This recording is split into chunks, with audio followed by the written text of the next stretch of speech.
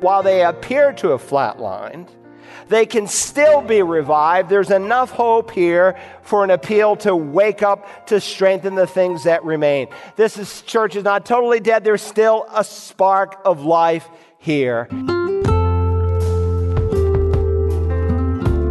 Welcome to Search the Scriptures, the Bible teaching ministry of Dr. Carl Broggi, Senior Pastor of Community Bible Church of Beaufort, South Carolina. We've begun a look at the church at Sardis, the fifth of 7 churches Jesus addresses in our study in the book of Revelation. Each of these churches possesses unique issues, some good and some bad. And in the case of the church at Sardis, we'll see that although they had a reputation for being active and alive, in reality they were spiritually dead. Let's rejoin Dr. Broggi as he reads from our passage beginning at verse 1 of chapter 3. The angel of the church in Sardis write, he who has the 7 spirits of God and the 7 stars says this, I know your deeds, that you have a name, that you are alive. I know your deeds. We've seen that already, haven't we? Jesus is walking amongst his churches. He is present here today, and if he were to walk up and down these aisles, what kind of deeds would he have observed that we've done this week or even this morning? Were they for his honor and glory, or they are to our shame or our own self-centeredness? I know your deeds. He knows his church. I know your deeds, that you have a name, onoma. It's a Greek word that means a label. You have a name, you have a label that you are alive. But appearances can be deceiving. You can have appearance without reality. When I was in college, I went with my dad to London, and we spent a little bit of time there, and he had a meeting in ophthalmology. And on one Sunday when he was in a meeting, I went to the Westminster Abbey. I wanted to see the place. And what reminded me of it is this week I found on my bookshelf a little souvenir I had bought from the church showing all the pictures and the outline and who's buried there and the artwork and so forth. And it was the church bulletin of that Sunday morning, August 22nd, 1976. And I wanted to see the church. Most of you know it. It's the place where Princess Diana was married. It's the place where kings and queens are installed. And when I arrived, I thought I had maybe missed the service because it was empty. Now, understand, this was once a great church. Men like John Knox, men like Richard Baxter preached in it to thousands of people on Sunday mornings. And I went in, I thought, maybe I got the time wrong. Maybe I'm late. The church just was virtually empty, but I could hear something way down in the front. So I kept walking and got down to the front and then walked to the right and went down a little bit further. And there were these priests of sorts that were dressed up in their little suits and all these altar boys and then there was congregants, all 12 of us. I mean, there was more people in the support group, the little choir boys and all the priests than there were actual congregants. And it was really sad. I mean, it was literally a dead church. And by the way, that is a typical Sunday in that place. How sad it is, how depraved Europe has become in ignoring the living God. Now, if you went to Sardis on a Sunday morning, it would be a little bit different. It would be filled. And you would think it was alive.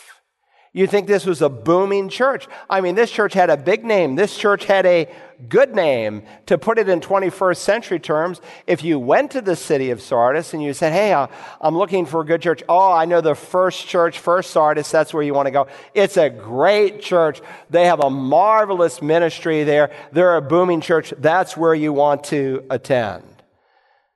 They were enjoying the ordinances. They were hearing the Word of God taught. They were worshiping on the Lord's Day. They were going through all the motions. They had a name, that they were alive. But they weren't.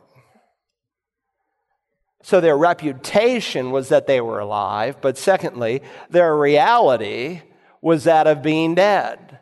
The reality is they were not alive, Jesus taught. They were dead. Listen to what the chief shepherd says. I know your deeds, that you have a name, that you are alive, but you are dead. There was no vitality. They were not walking with him. They were content with mediocrity. Listen, it doesn't matter what the church growth expert says about your church. He may say, oh, you're doing everything right. Look at your crowds. It's alive. Doesn't matter what we think about the church. What matters is what the chief shepherd thinks about the church. They thought they were alive, but Jesus said they were dead. He didn't say they were ill. He didn't say they were in need of a remedy. He said they were dead. Now, they thought they were alive, but the fact is that they were literally on the brink of death. And it's really sad to think that everyone thought it was great when Jesus thought otherwise. This organism that was once alive had just become an organization. They were going through all the little hoops that they jumped through every Sunday morning, but there was no real vitality. Now, what are the signs of death? Well, biblically, of course, when the spirit departs the body, you're dead. And once you're dead, you don't come back to life. It's not when your heart stops. I read of a man this week. The article kind of fascinated me. He was in Panera Bread earlier of last week, and a regular customer there, and he went down on the floor, and the waitress about screamed, and she called someone, and before you know it, in a matter of minutes, they had people there working on him, and they worked on him for over 20 minutes. Most paramedics would have declared him dead, but for whatever reason, they just kept working on this guy. They said they did over 1,300 heart compressions. He was sore when he finally woke up because they'd beat his chest so hard. Poor guy. But listen, a good physician, if he sees a spark of life, will do everything he can to bring that life back. And Jesus is the great physician, and he loves his churches. And so in this church, they had basically flatlined, but as we will see, not totally. There's still a spark of life there. Now let me ask you a question. If God the Holy Spirit left your life today, now I know if you're born again that cannot happen because the Bible teaches we're sealed with the Spirit for the day of redemption. But if somehow God the Holy Spirit could vacate your life, would his absence change anything? What if God the Holy Spirit didn't work in this church and he left this church? Would it make a difference? Now, I'm not talking about some feeling that you should be looking for. There's a carnal emotionalism that the Bible speaks of. I'm not talking about some kind of fanaticism this morning, but God the Holy Spirit wants to be functioning in your life. He wants to be real to you. And when a church loses the presence of the Spirit and his touch, then that movement of God just becomes a monument. A bunch of people getting together. You know, we were away on vacation many years ago, and when we're away, we go to church. I hope you do. I hope you don't say, well, I'm on vacation. And I know pastors, they go on vacation, and they say, well, I'm not preaching today, so I'm just going to sleep in. Listen, it's the Lord's Day wherever you are, and you should gather with God's people. And so we kind of scoped it out, and I thought, well, this is definitely a gospel preaching church, and so we went to it. But it was obvious after we were in the service for about 5 minutes, it was a dead church. You know, you can tell a lot about a church just by the way they sing, because singing is an expression of the Spirit's fullness. And whether or not a Christian is filled with the Spirit is seen among other things when they sing. And when that's true corporately, where there's a lot of believers who don't really sing with fervor and passion and zeal, then you've got a church that's dead. I mean, it was dead, and the preaching was horrible. I mean, I endured it. I mean, by the time the service was over, I was just worn out. And so we went to a restaurant, and I mean, the restaurant was alive. They had all kind of music going and people going to tables and singing. And I'm telling you, if that restaurant had given an invitation, I would have joined. I mean, it was more alive than the church I had just come out of. Well, Sardis was kind of a dead church. The people there remind me of Samson. Samson, through his disobedience, lost the power of the Spirit of God in his life. He was as weak as water, but he didn't know it until that occasion came upon him. When I was first married, I was at my in-laws' house, and as I was there, a snake was in the front foyer, and my mother-in-law came unglued. Now, I've got the best relationship in the world with my mother-in-law. I love her to death. I couldn't ask for a better mother-in-law in the world. But this woman is absolutely frantic of snakes. And there was a snake there, and she started screaming, and she grabbed a hoe, and she handed it to me. So, I mean, I'm from the north, and we don't have snakes up north like we have them here in the south. I mean, occasionally you'll see one, and for us, any good snake is a dead snake, and I didn't know at this point in my life, I was 23 years old, whether it was a gardener snake or a rattlesnake, but to me it needed to be dead. And so I started swinging with that hoe, and I was aiming all over, and I swung the hoe so many times I broke the hoe in half. And my father-in-law came up, hearing all the commotion. He just picked up the broken hoe, and with one swipe, he took that head off. But the snake kept moving. It appeared to have life, but it was really dead. Now, it didn't do that for long. But there's a lot of churches like that. They're like the Northern Star. You know, I'm told the Northern Star is 323 million light years away. That the light we see at night took 323 million light years to get here. That's how vast the universe our great God has made and created. Now, it's possible that the northern light burned out. I don't think it has. But it's possible, and what you're seeing is something that appears to be alive, but in reality is dead. And there's a lot of churches like that. They've just burned out. And they have a brilliancy over their past, but the reality of the present is that they are dead. And so Jesus exposes their reputation for who they are. Second, beyond his exposing their reputation, I want you to see Sardis's reformation is essential to him. We learn something now about Sardis's reformation that is absolutely essential. And so Jesus gives them, and by extension us, two principles for genuine reformation in a church. First, reformation comes through remembering. And so notice his counsel as it begins in verse 2. Wake up!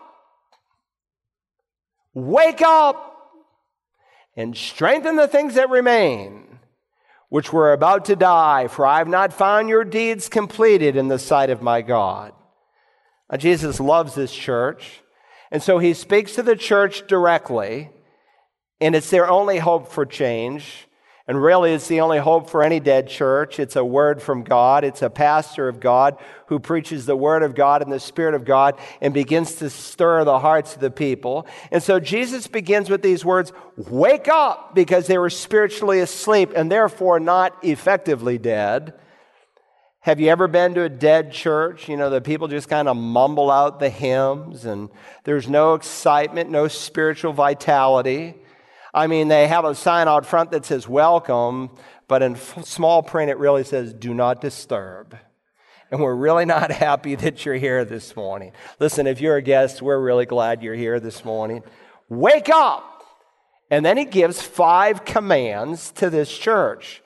Now, it's interesting, this Greek word, wake up, has kind of a dual nuance to it. And sometimes a translator, when it takes a word out of Greek and puts it into the receptor language, if they're doing a word-for-word correspondence, they just pick one word.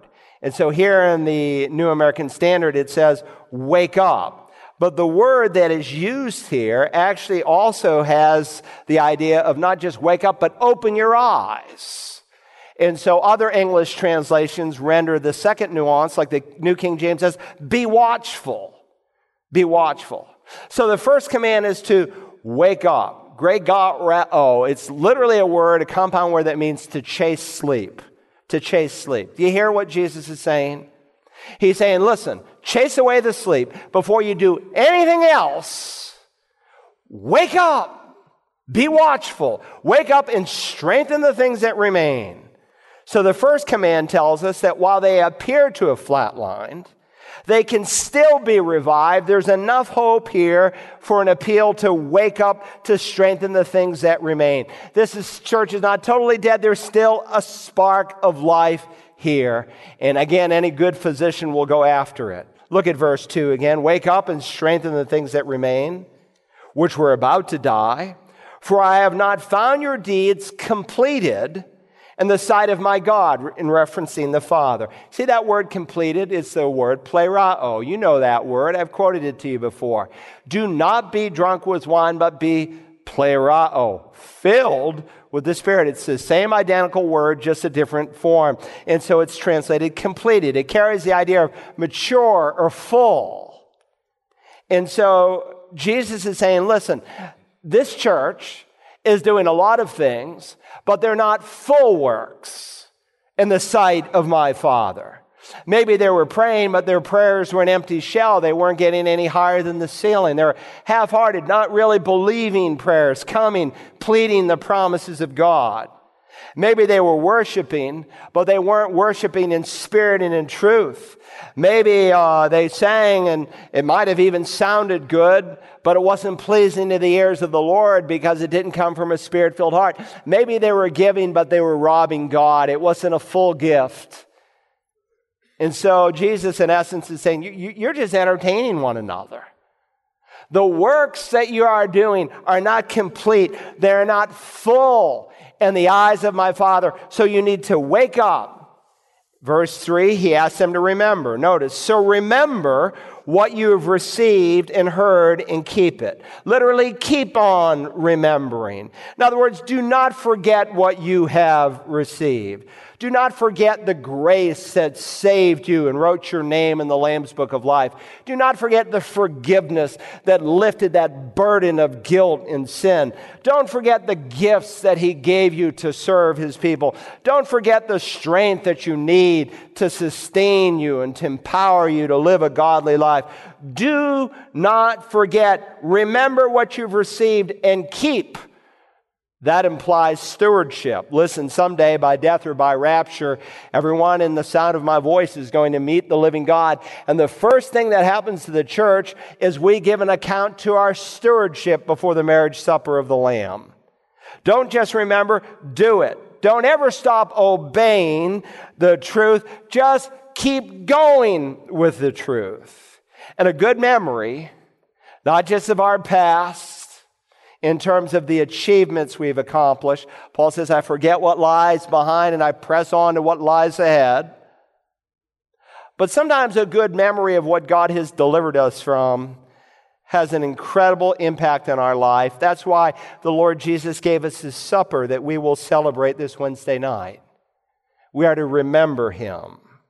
You have no idea how many times I will go into my prayer closet on Sunday morning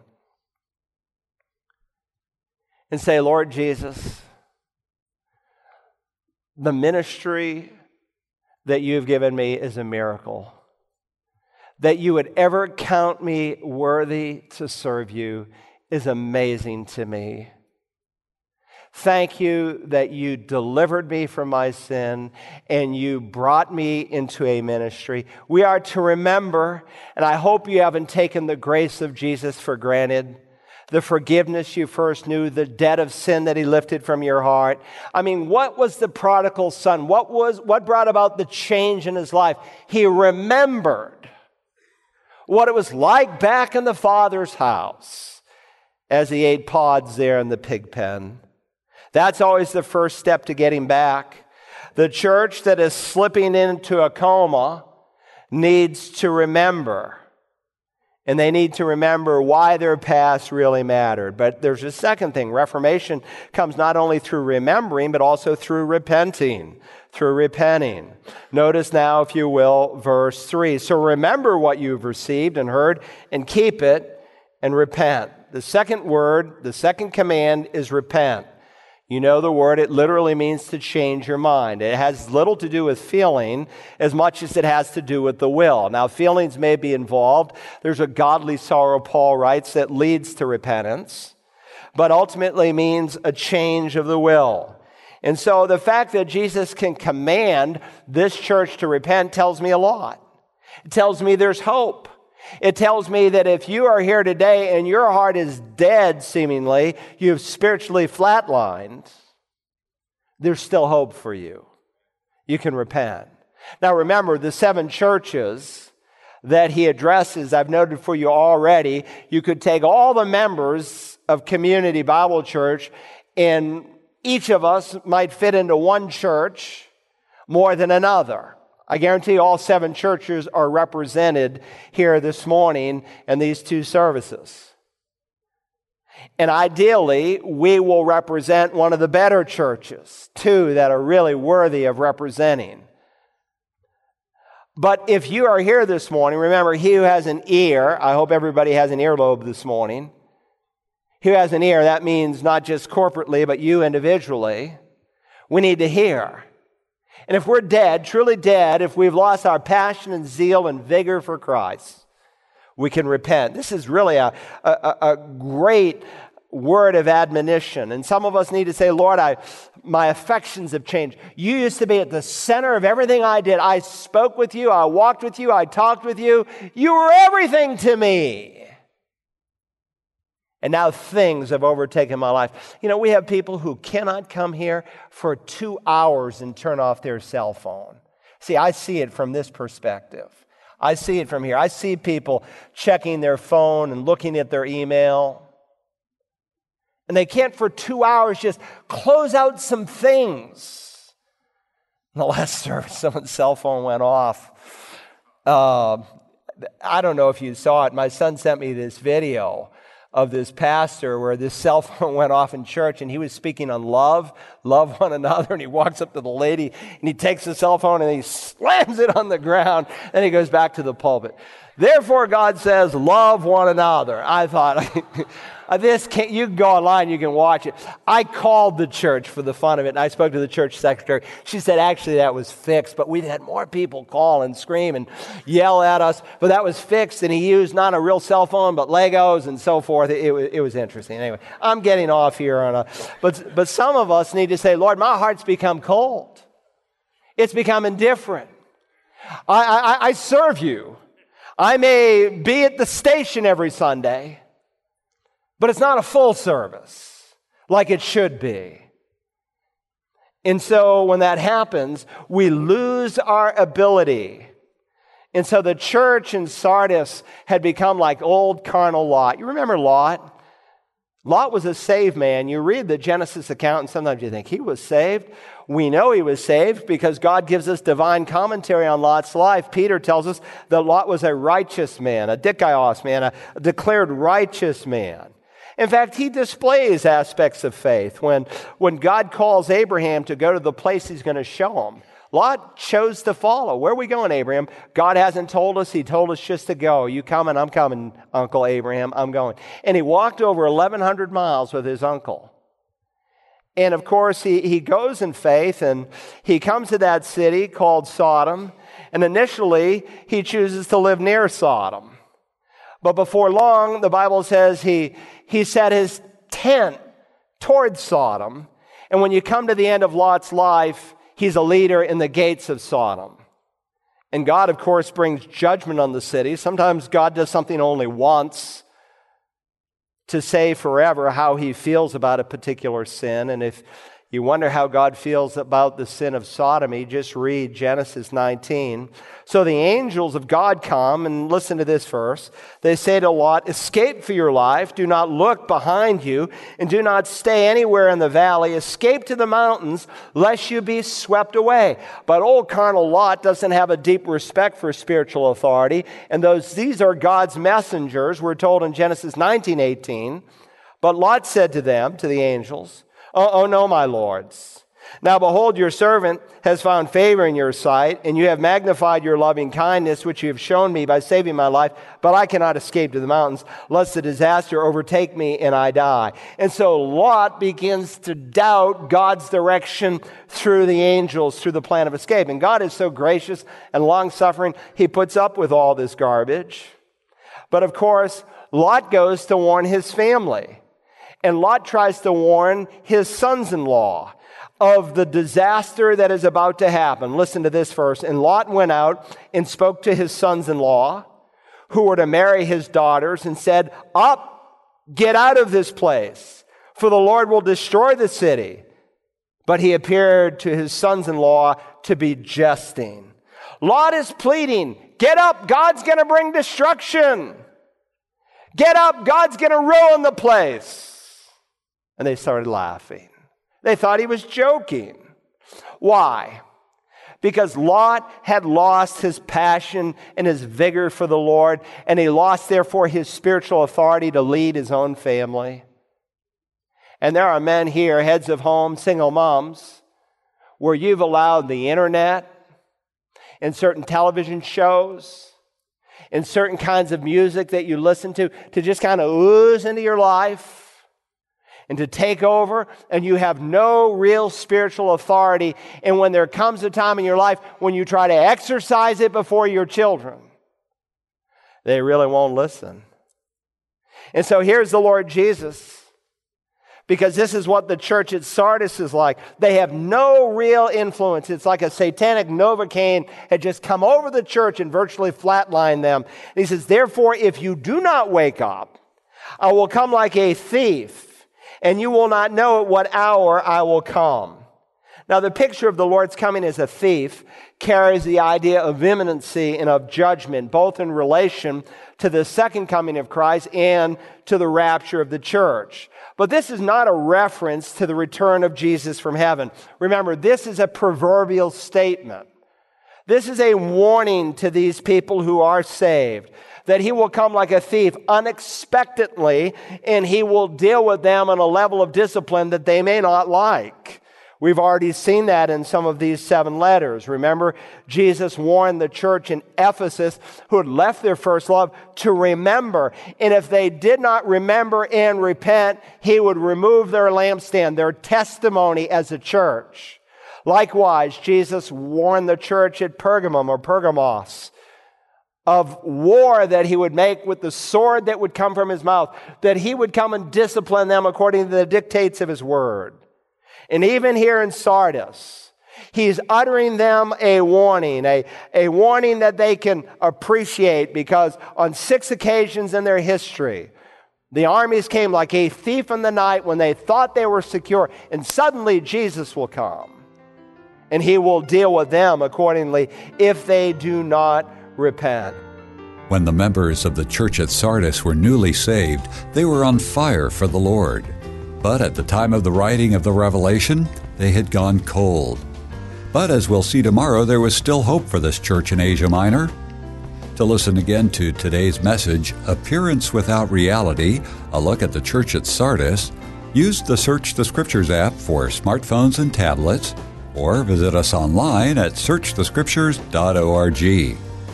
You can also order a CD or DVD by calling 877-787-7478 and requesting program REV8.